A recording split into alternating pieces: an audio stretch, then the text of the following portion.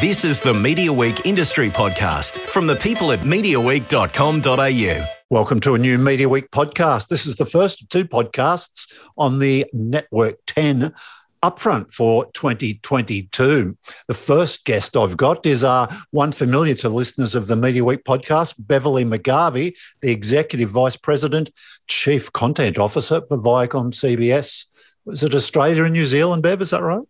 It is. It's a very long job title. Thanks for having me, James.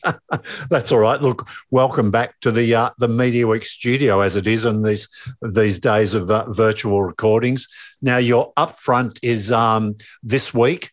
Fair bit of action. You've got some new series. You've got some returning stuff. What's the overall message you want people to maybe take away this year? I think two principal messages. I think the first thing, from a big picture point of view, our message to the market really is that maintaining and growing our strength in broadcast is important whilst we're growing our streaming business, including 10Play and, of course, Paramount Plus. So that is our big message to market, is the scale of the business that we have here now. We have our linear services, we have our pay linear business, and, of course, the streaming businesses, which is growing. And then secondary to that, I think, the message that we've always said to clients from a linear point of view is we have a really strong schedule, 50 weeks a year, and we will maintain that next year. And we'll be starting early, as always, on January 3. So we have a really consistent lineup of content throughout the entire year. So I think they're the things that we hope people can take away. And obviously, Rod will talk to some of the more bespoke elements of the commercial offering. Yeah, okay. Yeah, you mentioned there that January 3.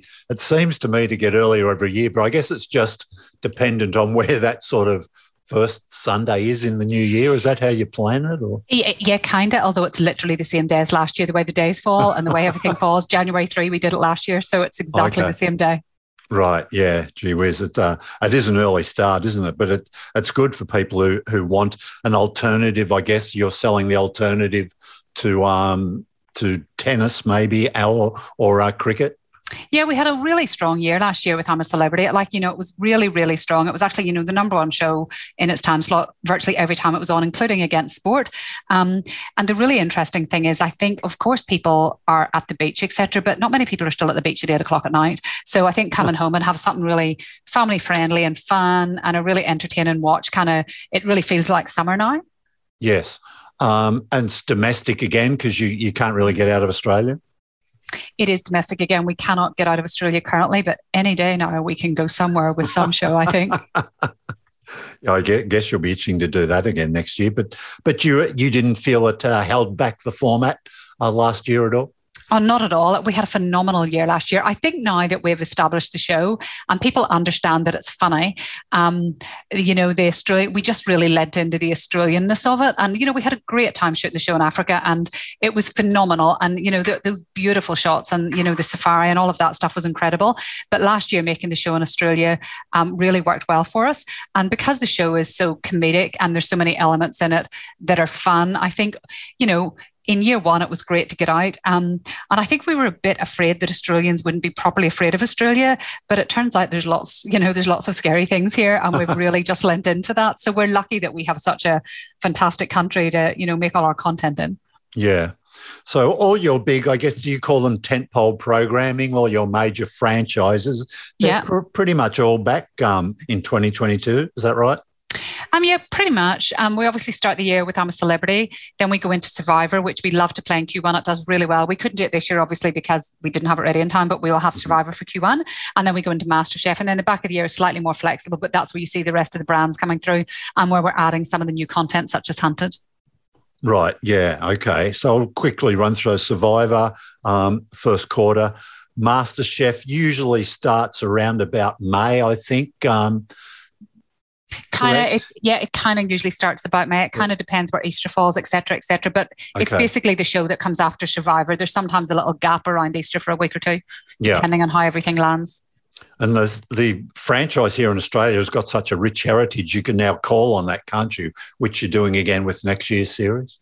Absolutely, it's a really good point. So we've had kind of 13 years and some years had multiple iterations. So we have a broad alumni to pull from, which we've done once before, but only once. So it's great to be able to bring back some of those big likable characters from earlier seasons in the Foodies versus Favourites version. And what we've really learned and what the audience really tell us is they love to see their favourites. I think people will love to see Julie Goodwin back in the MasterChef kitchen, but also they like discovery. They like to see new talent. So getting both of those things in MasterChef is something that we've never done before. We've never done a Foodies versus Favourites iteration. So I think that's really exciting, and it'll really, get people in to sample those early episodes. And MasterChef's a very sticky show. Once people come, they tend to stay. Seems to be one of the franchises. I mean, in general, programs seem to be shrinking a little bit in terms of the number of episodes, with a couple of notable exceptions. The Block, of course, is one of those, still does very well. And am I right in saying MasterChef, there's no real reason to shrink that down into a tighter, 3-week or 4-week run? No, well, MasterChef and The Block are probably the two longest running shows in terms of volume. Has the world moved on? Would we commission that many hours of something now? Not really. A show tends to grow to that duration, throughout its success. So I think, both of those shows really hold their audience for that entire time, both The Block and MasterChef. And other shows, if they're successful, will grow into that. We tend to commission shorter runs and shorter orders for other shows. Honestly, you couldn't make people, Survivor couldn't be any longer. We can't make those people stay out there on the beach for any longer. So there's certain shows that, you tap out at a certain amount of episodes, but generally commissions now tend to be a shorter run and then they grow. Yeah.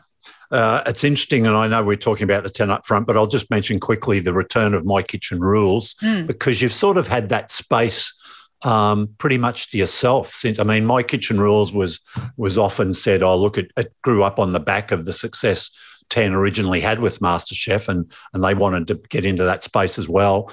It's been off for, I think that it will have missed 2 seasons when it comes back, I think.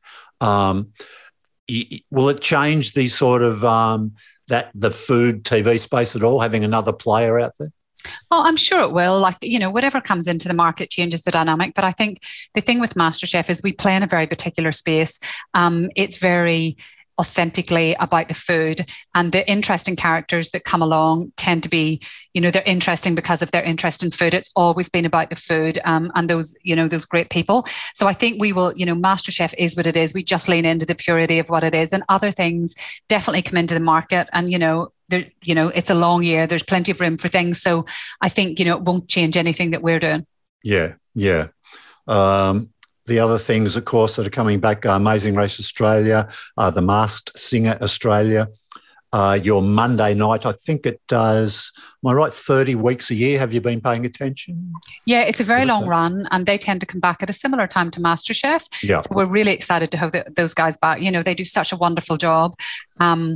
And Cheap Seats is coming back as well, which is great because, they've discovered some phenomenal new talent, and to give that talent the opportunity to do something else. And, Cheap Seats is a bit younger and a bit faster. Like if you watch that show, the pace of it is incredible. It really appeals to those younger viewers. So we're really excited by that. We're also adding another comedy show to the lineup next year, Would I Lie to You?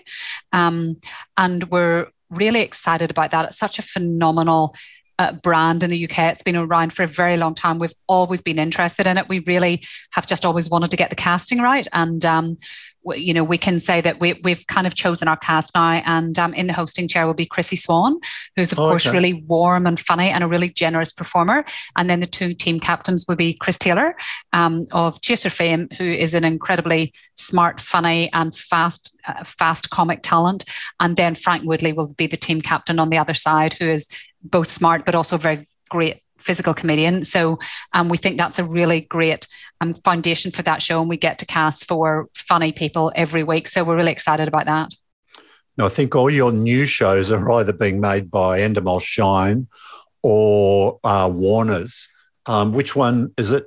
Is it Shine? Endemol Shine making Would I Lie to You? Endemol Shine, yeah, they own the format and Hunted, and Warner Brothers are making First Dates. Yep. And then the other shows, Eureka makes some of our shows, WB, Banijay, Endemol Shine, yes, as they were. Yep. Working Dog are obviously an incredibly important partner. And then in the scripted space, there's a range of partners that we work with. Sure. And also in the factual space, there's a range of partners. They tend to be, different types of players in those parts of the business. Yeah. Just with Working Dog, I'm guessing you had quite a few discussions with them, because obviously they one of your most important franchises, and you would have loved a second series show from them, and they delivered one. But I know it's a big ask, isn't it? That 30 weeks a year, they've got to work Sundays. It's it looks simple on the screen, but I guess there's a lot of work goes into it. Did you have to sort of talk them into a little bit to sort of get them to commit to cheap seats?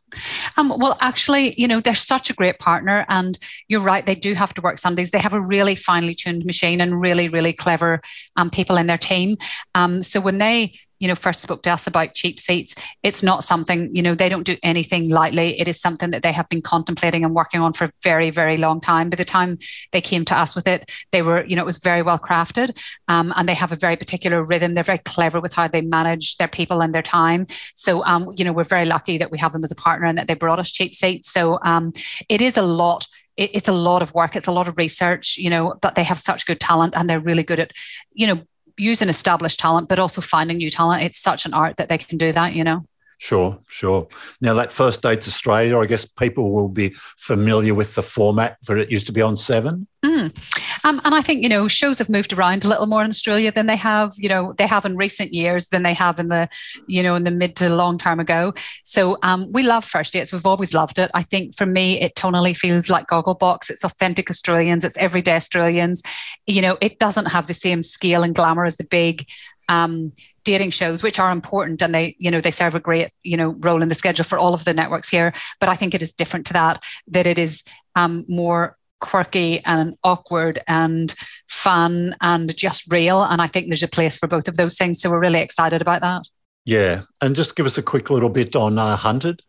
So Hunted is really exciting because, we love those big formatted entertainment shows. Australians love them. They really get engaged with the cast. And the interesting thing about Hunted is that most of the shows that we've talked about, virtually every show we've talked about today in terms of the big entertainment shows, the big franchises, are in a bubble. So, there's a MasterChef Kitchen, there's a Bachelor Mansion, even things like MAFS and The Block are contained, or Lego Masters, they're contained within an environment.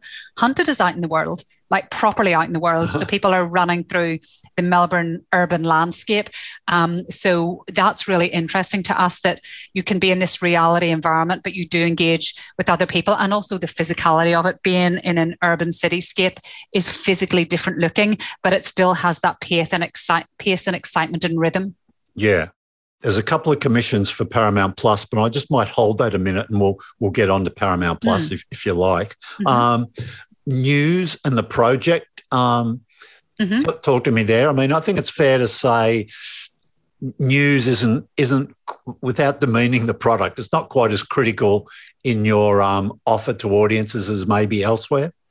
Well, I think we play our news at 5 to 6:30, and other people, of course, play their news at 6. But news is really important to us. Our 5 o'clock news does a really good job. It's really consistent, and it's on from 5 to 6:30. And we do have time to let our news breathe and to do more news analysis. And we have recently announced that we've restructured our news leadership, which is really exciting. Also, news feeds into the project, and that news engine here feeds both the news element of the project and also Studio 10. So it is an incredibly valuable asset to us, and it's something that we value a lot as a business. I think because we're not on at 6 o'clock and we start at 5, that the profile isn't the same. And obviously there's a different available audience at 5 than there is at 6, but it is important to us.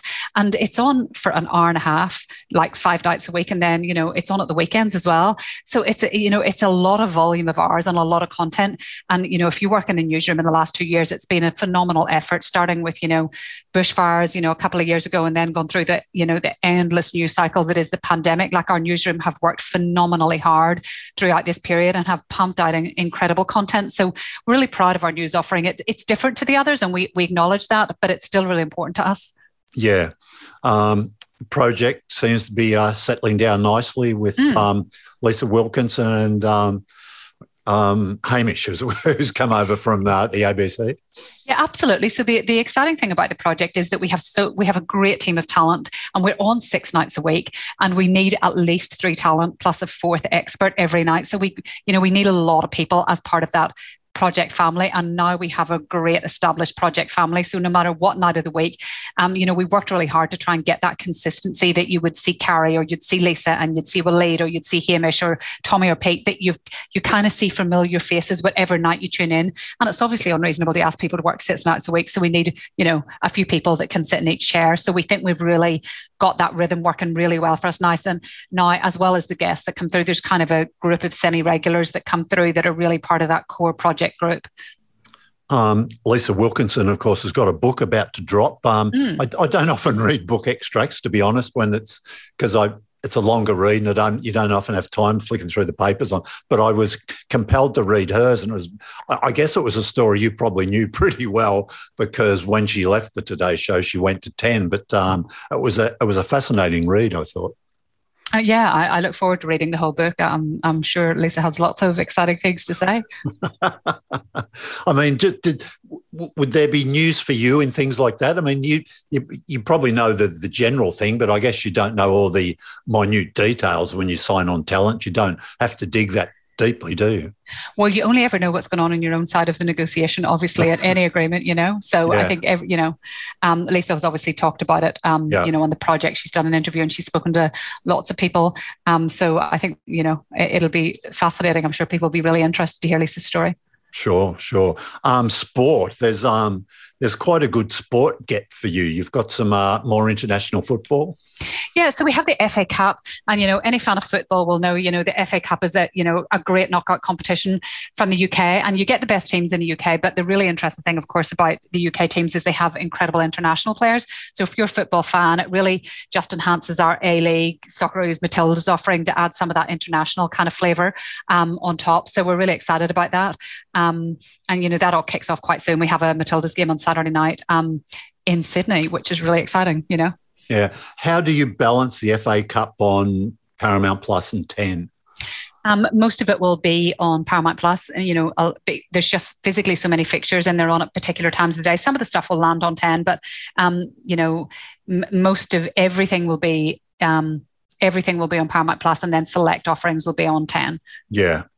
I've got to ask you this, because you've got quite a sort of treasure chest of football there.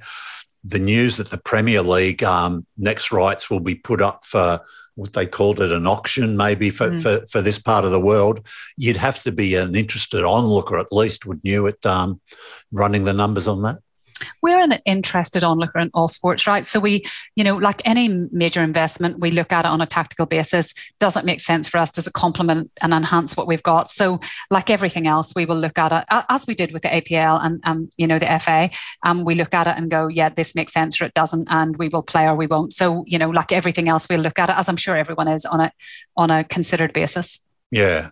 Because it seems to have done wonders for Optus Sport. I know it's different because it's bundled with telco products, so you can't really sort of draw direct parallels, but it seems to have been a good asset for them. Absolutely. It's a really great product. Yeah. Okay, well, talk to me a little bit about Paramount Plus then. Now, how long have we been live here? Is it 6 months? No, 2 months. Only 2 months, yeah. We just launched in 2 months. August. Okay. September, October, of course you did. Of course you did. How's it going? Really well. What can you tell us? It's exceeding our ambitions in subs and engagement. It sounds like a cliche, but it's true. But when we launched Paramount Plus, it felt like we got to the beginning of the race. That's what the launch was. So, a streaming service is a hungry beast. It requires a lot of content. It requires a lot of marketing. But it also offers us the opportunity to engage with different audiences or audiences in a different way. So we're really excited about that. And also it allows us to commission different types of content, which we've done. And we've talked about a bit, we've talked before about Spreadsheet, and Last King of the Cross Spreadsheet actually launches Wednesday night.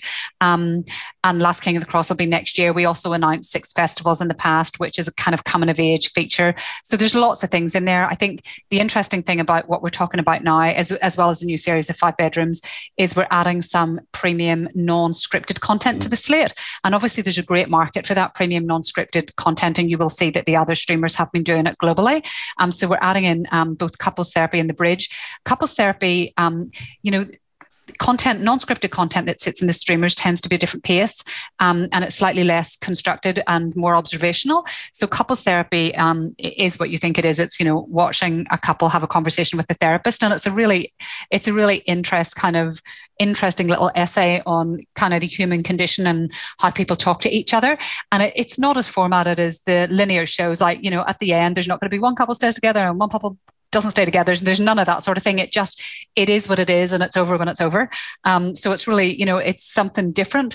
And The Bridge sits in that big constructed reality space. But again, the social element is really interesting because we drop a group of people. They have to build a bridge. The interesting thing is there's a bucket of money to be had at the end, but only one person can cross and pick up that money, and they decide what to do with the prize. And how the entire game plays out, and how, you know, if I win the prize, I might share it with everyone, or maybe I don't. Or if you win the prize, maybe you just share it with me, but not everyone else in the team. So that social element is really interesting, and you can watch 2 episodes, you can binge the whole lot. So I think, you know, just continuing to enhance Paramount Plus, and so that it complements the content platform that we already have here, is really important.